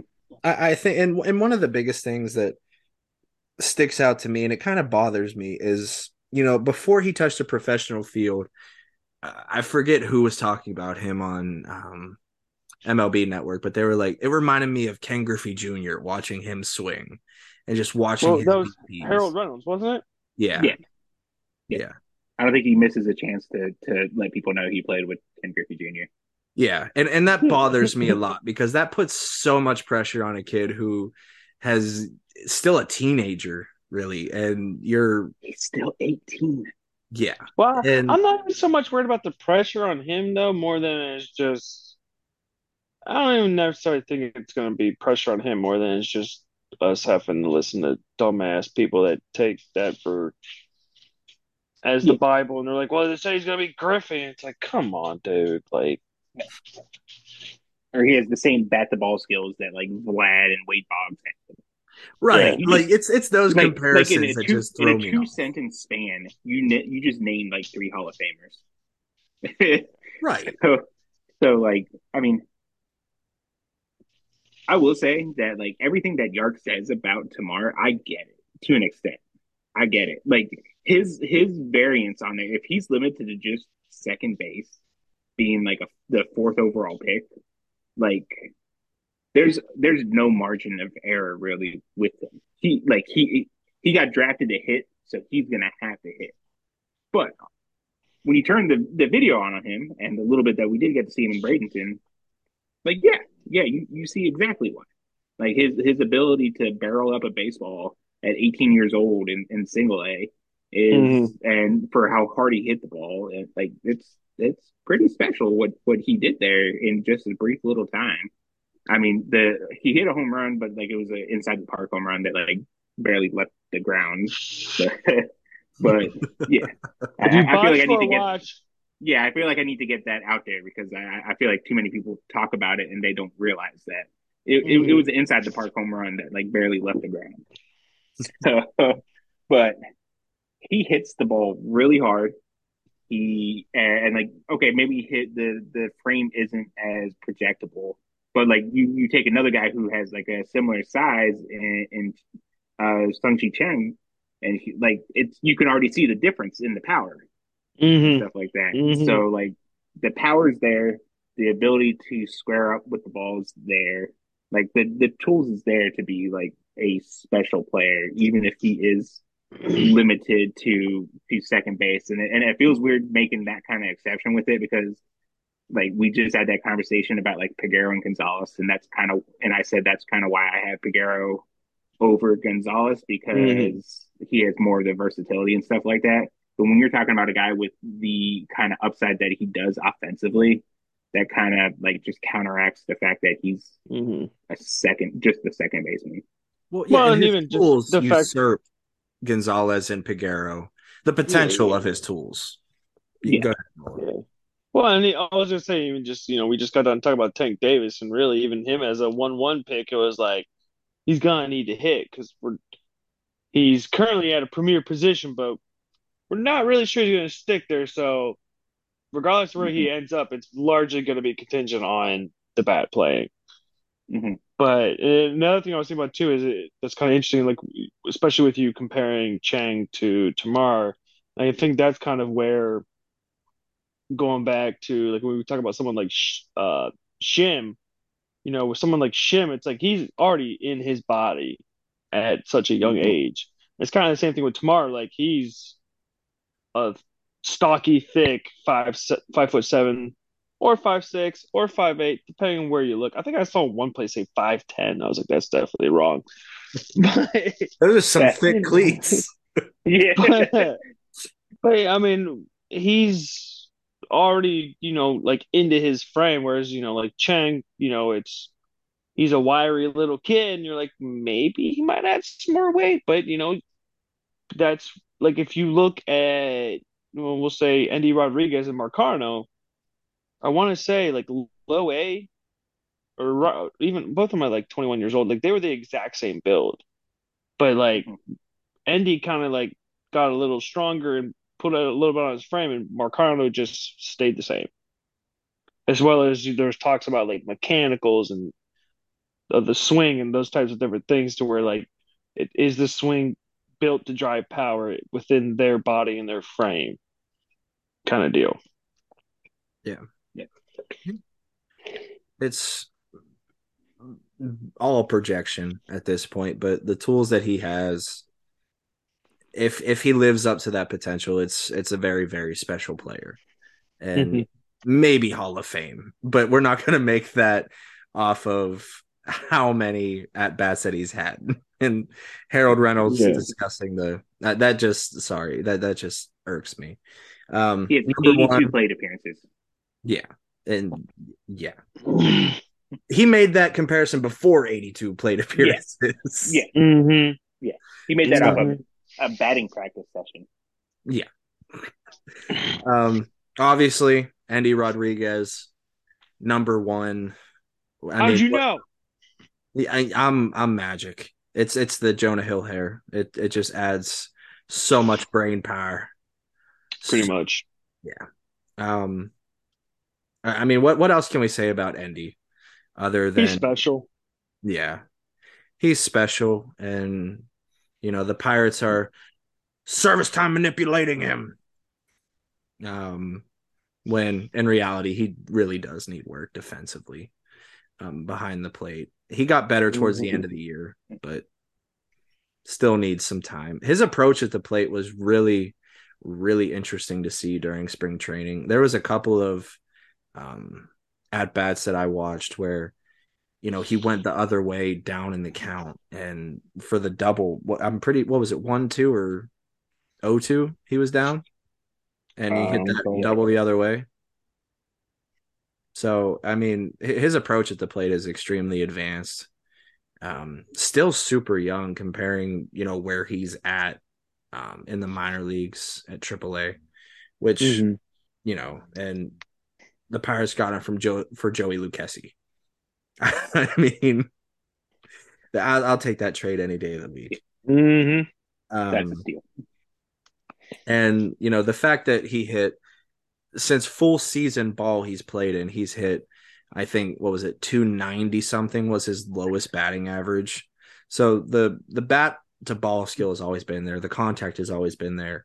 Um, I'm really interested to see how his power plays out, to see how many home runs he could potentially hit at PNC when he gets there.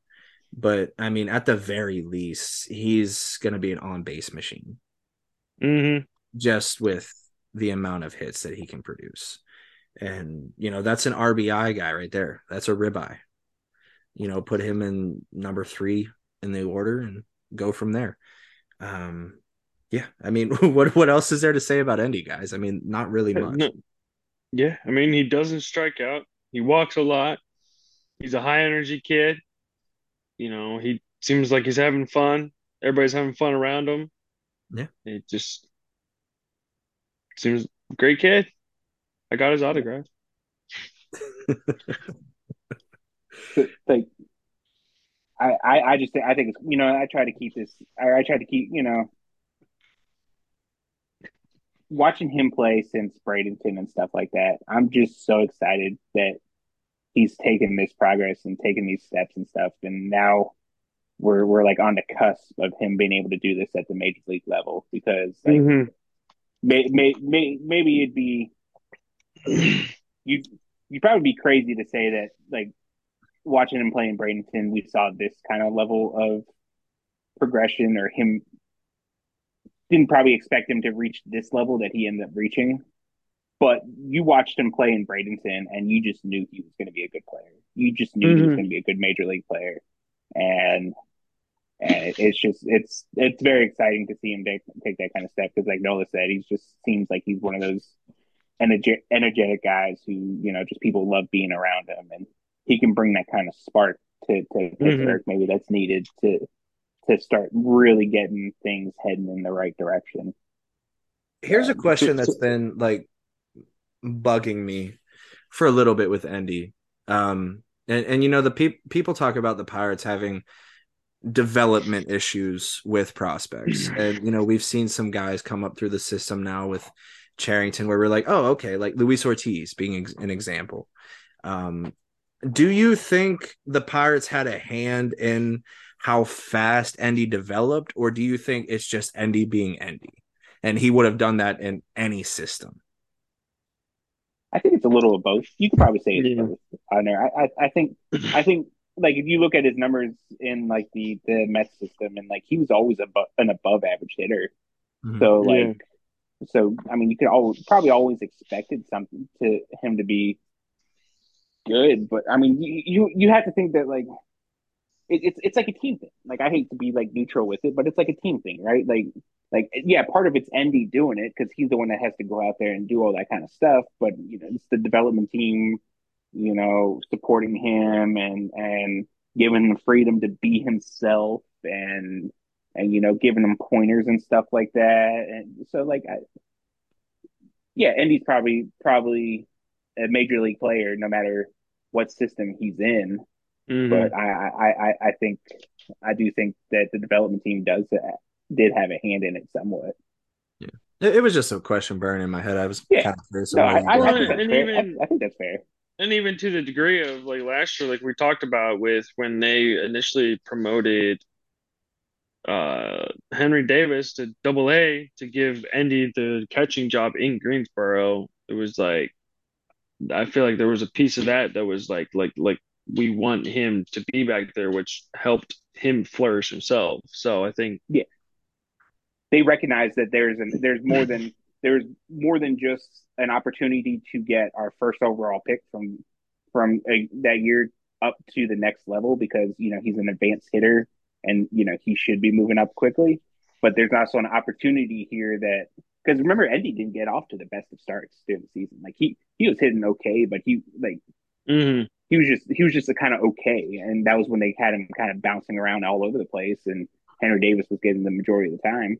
But mhm. like the system recognized, okay, well, we know there's more here, so like, what's going on? So okay, let's send Henry Davis to Altoona, get him on the fast track like he should be, and then boom, and he just explodes. Yep. And then they flip flop. Yeah.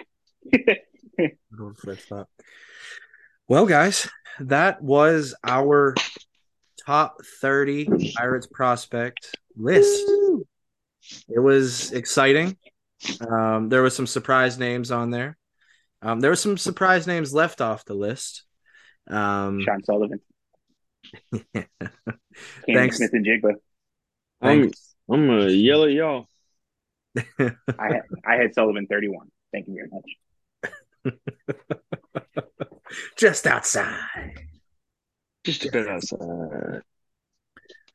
Well, I mean, we genuinely hope you enjoyed the top 30 list, and it was fun for us to do it. It's always fun to talk Hmm. just prospects. So, thank you guys for listening to this. And after this episode drops, we will most likely surpass the most downloads in this podcast is very short history. February, we passed it, the shortest month of the year. And your guys' support has been amazing, and we absolutely appreciate it.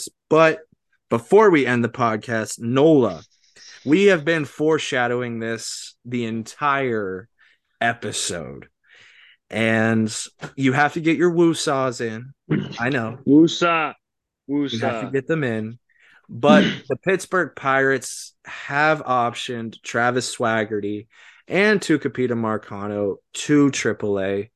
Marcano, we kind of expected, but the way Swaggerty has Expected been that. performing in spring, we thought maybe he had an outside chance, but when you think about it, he never had a chance all along. And I'm not going to continue to talk about it because it pisses me off the way they used him. I am going to let the man of the hour, Nola Jeffy, give us his rant about this because it's a doozy.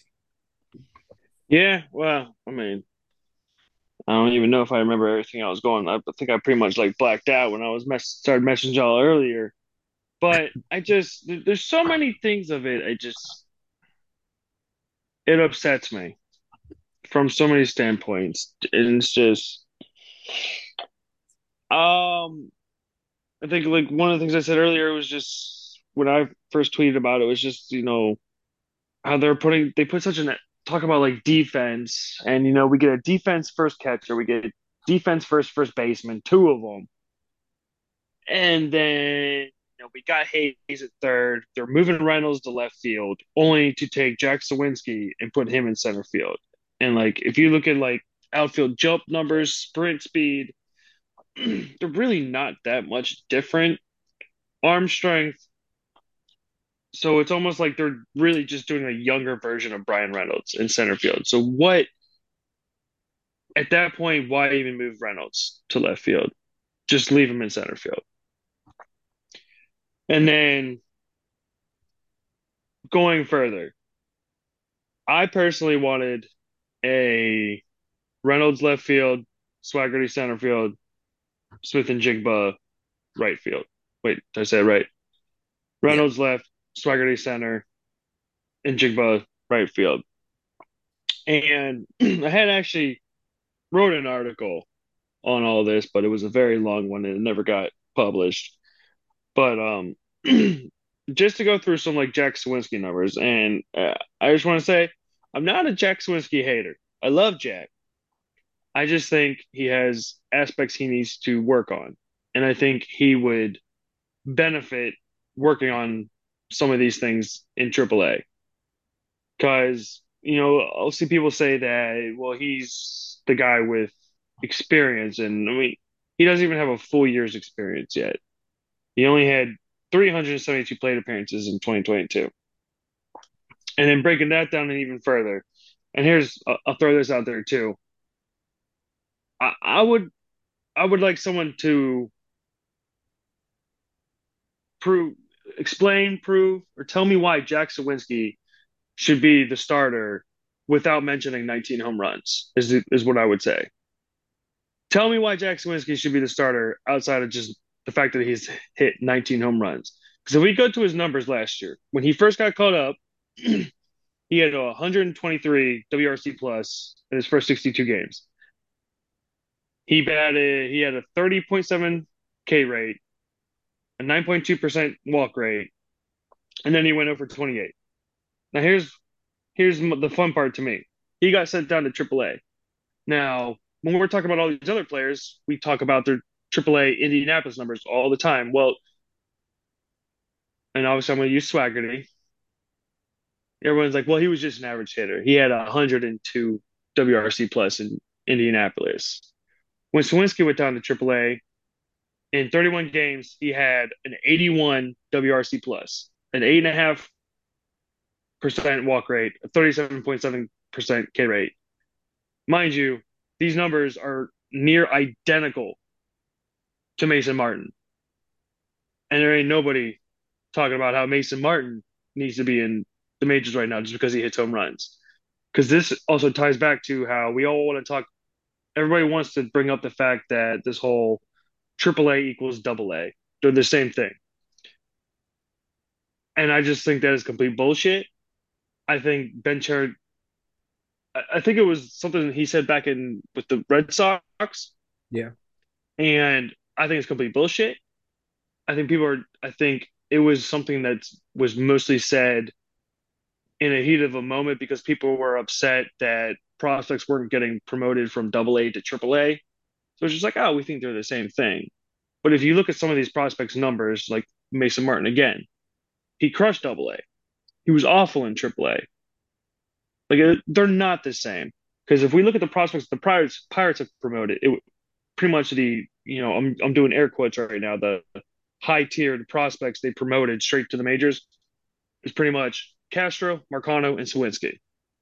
Castro struggled, got sent down, and then started the next year in Indianapolis. Marcano, he just got optioned. I mean, he came up, had that hot start, fumbled around, went down, came back up, had a couple good games, fumbled around, went back down. He pretty much was the 2022 version of Castro in 21, where he was just like up, down, up, down, up, down. And then obviously Sawinski. But even when Sawinski got called back up, I mean, after his stint in AAA, he had a 99 WRC plus, but that came with a 13.9% walk rate, a 31.1% K rate, and an OPS under 700. So the numbers aren't fantastic. I mean, the 982 OPS at home, 395 on the road, 794 OPS against right-handers, 511 OPS against left-handers. He hit the 19 home runs, but that only came with 38 RBIs. Because with runners in scoring position, it was a 159, 289, 391 runner slash with runners in scoring position. With men on, it was 191, 284, 404. So it's not like he was a clutch hitter with runners on. And it's just, I think he is someone that could benefit in AAA. I think there are still holes to his game, and this is one of those aspects where people say spring training numbers. It's like they matter for some people, they don't matter for other people. What we're seeing this spring is a lot of what the existing issues with him are of the swing and miss. And because in the same breath, we want to look at what Hayes is doing and be like, oh, Hayes is a brand new player. It's like, well, I thought spring training numbers don't matter. It's like, but there's certain aspects to what he's lifting the ball, he's pulling the ball. There's certain aspects that we look to and we see, and we're like, okay, something has changed. And Mhm. when we go back to someone like Swaggerty, for me, the way his spring went are certain specific things that I have been mentioning for a while now. Like, he does hit the ball hard. The dude plays great defense. The dude's got a good arm. And people are like, well, his numbers are this. I'm like, no. And we finally saw numbers. We finally were able to put like EVs on them. And it's like, see, it's there. And it's just, I don't know. I've, it just gives me this whole feeling of like they're catering to their guys for better or for worse. I mean, people want to talk options. And Jigba, Swaggerty, and Swinsky all have two options left. I think Connor Joe still has two options left. Yeah. But it's like, oh, yeah, but they traded a prospect for Joe. So We'll I see. don't know. I don't like it. I don't like it. Yeah, I wholeheartedly agree. And I think one of the arguing points for Swaggerty was, well, he was facing minor league pitching. And you had some numbers, I guess, that kind of refuted that argument, um, especially with back end pitchers. I mean, he was hitting major league pitchers.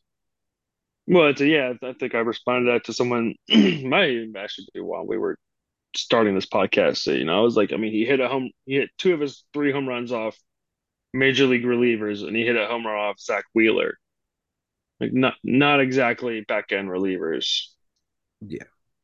And you brought up you had a spreadsheet where um they were kind of grooming Swaggerty to be a bench player, a fourth outfielder, and you kind of had the starter replacement. You had the spreadsheet there, and it pretty Hmm. much told that tale. Uh, Hmm. they're not using Swaggerty where they should at all. Yeah, They didn't give him a chance from jump, pretty much. No, That's that's what it feels like now at this point. and it sucks. It absolutely sucks because in the things that he could control, he excelled in them, and he did what he could do. And it, I, and one of the things that pisses me off too is the fact that when it's certain, and that's what I was saying. Like the people that will be smart. I don't want to be that guy that says like, "Well, I watch the games." I don't want to do that. I want to be able to put the numbers out there and let the players play, show that. But at the same time, when someone's like, "Oh, you've watched this," and I'm like, "I have, and this is what I've seen," and then like Swaggerty's out there on the field, I'm like, "This is what I've been saying." Like it's being put on display, and then we're again. I don't dislike Sawinski. I think he's a great player, but I just don't think they're putting these players in the best place for them to succeed. Like, and people want to talk about confidence. Like, I feel like at this point, you might kill two players' confidence yeah, you brought that up in the chat. because Sawinski did everything he could do, and they were just like, sorry. Sawinski's got a huge swing and miss issue, and it's continued. It isn't like it just showed up. He did a whole new swing. You know what? I hope he goes on a tear to start the year. Sawinski. I hope he does. But it's worrisome. So you have a guy that's swing and miss issue who doesn't look very comfortable in center field. So now you're asking him to do another thing, focus on two different things. Plus, like, if people want to bring up his F war last year, a lot of that was based off of his positive defense in right field. So now you're diminishing that by putting him in the center. Yeah, So you're going to have maybe a 700 OPS average center fielder. and you could have put Reynolds in center field and had much better output. Yeah, with the same average defensive center fielder. Yeah, I don't really think there's going to be much change defensively. No, no, it just all around sucks. It sucks, and I think Mackey tweeted out the reason the Pirates sent him down to AAA was because they want him to start every game. I mean, you could have done that in the major league level. And Nola, you brought up the fact that if it came down to CSN and Swaggerty, you could see that argument where they would pick CSN over Swaggerty. But the I can discussion really understand that to a degree, yeah. but the discussion comes into Swaggerty over Sawinski, and the numbers are just glaring, in my opinion. And like you said, I love Jack. I've talked to Jack several times. He's a good guy. I think he's a good player. It's just he needs to work on shit. And the Pirates don't see it that way. And it sucks. I don't think he can fix those issues at the major league level. I just don't. It's And that's what, yeah, because you look, I mean, yeah, it was only 31 games, but I mean, for someone, because again, if we're saying that double A equals triple A, plus he had MLB experience, he should have been crushing triple A. The same way Cal Mitchell was, absolutely demolishing triple A. yeah, yeah. And he didn't by any stretch of the imagination. Yeah. And striking out basically 38% of the time. That does not translate to everyday outfield starter. It just doesn't. And Murph, you've brought up the fact that those 19 home runs are not repeatable, especially with the way he's been swinging the bat. Yeah, no, like at that point, it's really just the only numbers that really support it. If you want kind of want to dig into the analytics and everything with it, the only numbers that really support those 19 home runs are the 19 home runs. Like he didn't chase. His chase rate was pretty good, but like it's weird. His chase rate was good, but his whiff rate was really high. So that means he's not chasing baseballs out of the zone.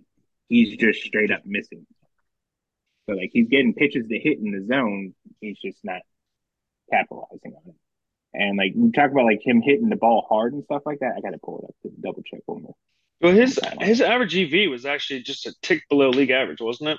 Yeah, that's what I was getting ready to pull up just to double check and confirm with it. But like, yeah, for as we say, like he hits the ball hard, and yeah, he does. There's sometimes when like it's really flashy, but he was in the 38th percentile when it came to average exit velocity. His max exit velocity was really good. Like he hit the ball hard when he hit the ball hard. Mm-hmm. It's just was his max exit velocity was 112.4, but his average was just 88.3, which the major league average was 88.4. So he was pretty much right at major league average with it. Yeah. So I don't know. And like you said, Nola, I hope he succeeds, Sawinski, but yeah, it just doesn't look like it the way he's been in spring and the track record previous. So I don't know. Maybe he makes a 180 and turns things around. I just don't see it. I think Swaggerty deserved a starting role. It's just he was doomed from start. I don't think he had a chance to begin with, and here we are. We act surprised, but we probably really aren't. Yeah, I and that's what it doesn't surprise me. It's just a lot of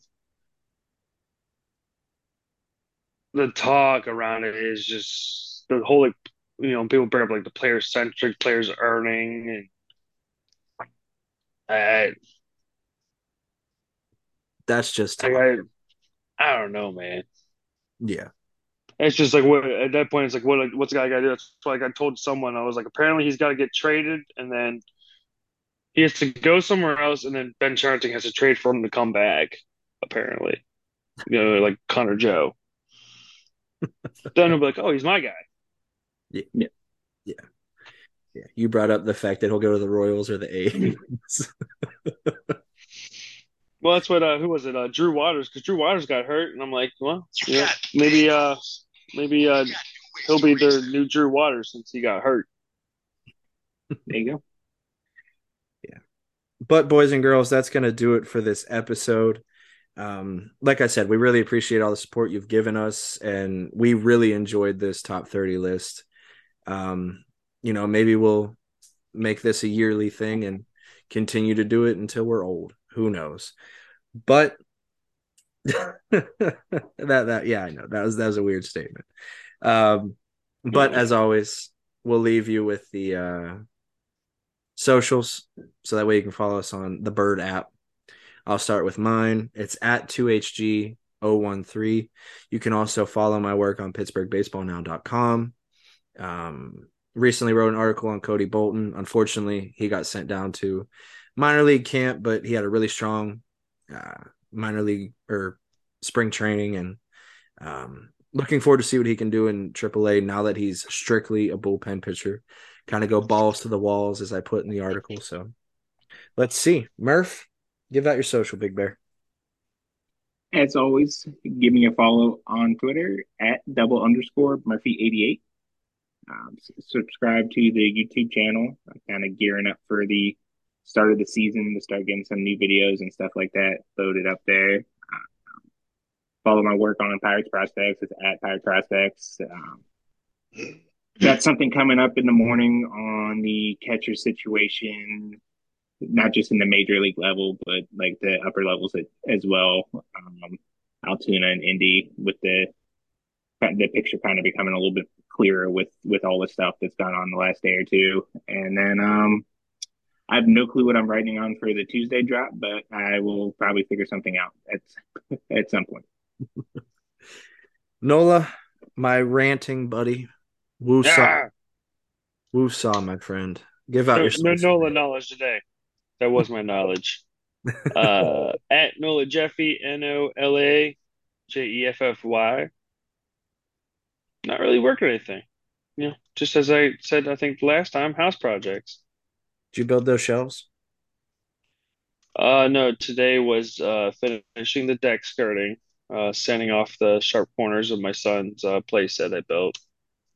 Nice. So, Nice. All right. Well, yeah. like I said, guys, that's gonna do it for this episode. Please rate, review, subscribe to the podcast so you can hear Nola rant some more on Travis Swaggerty throughout the season. That'll be fun. And as always, we love Hey, you. And can we let's get go it? back. Let's go, Bucks. Damn it. You I bastard.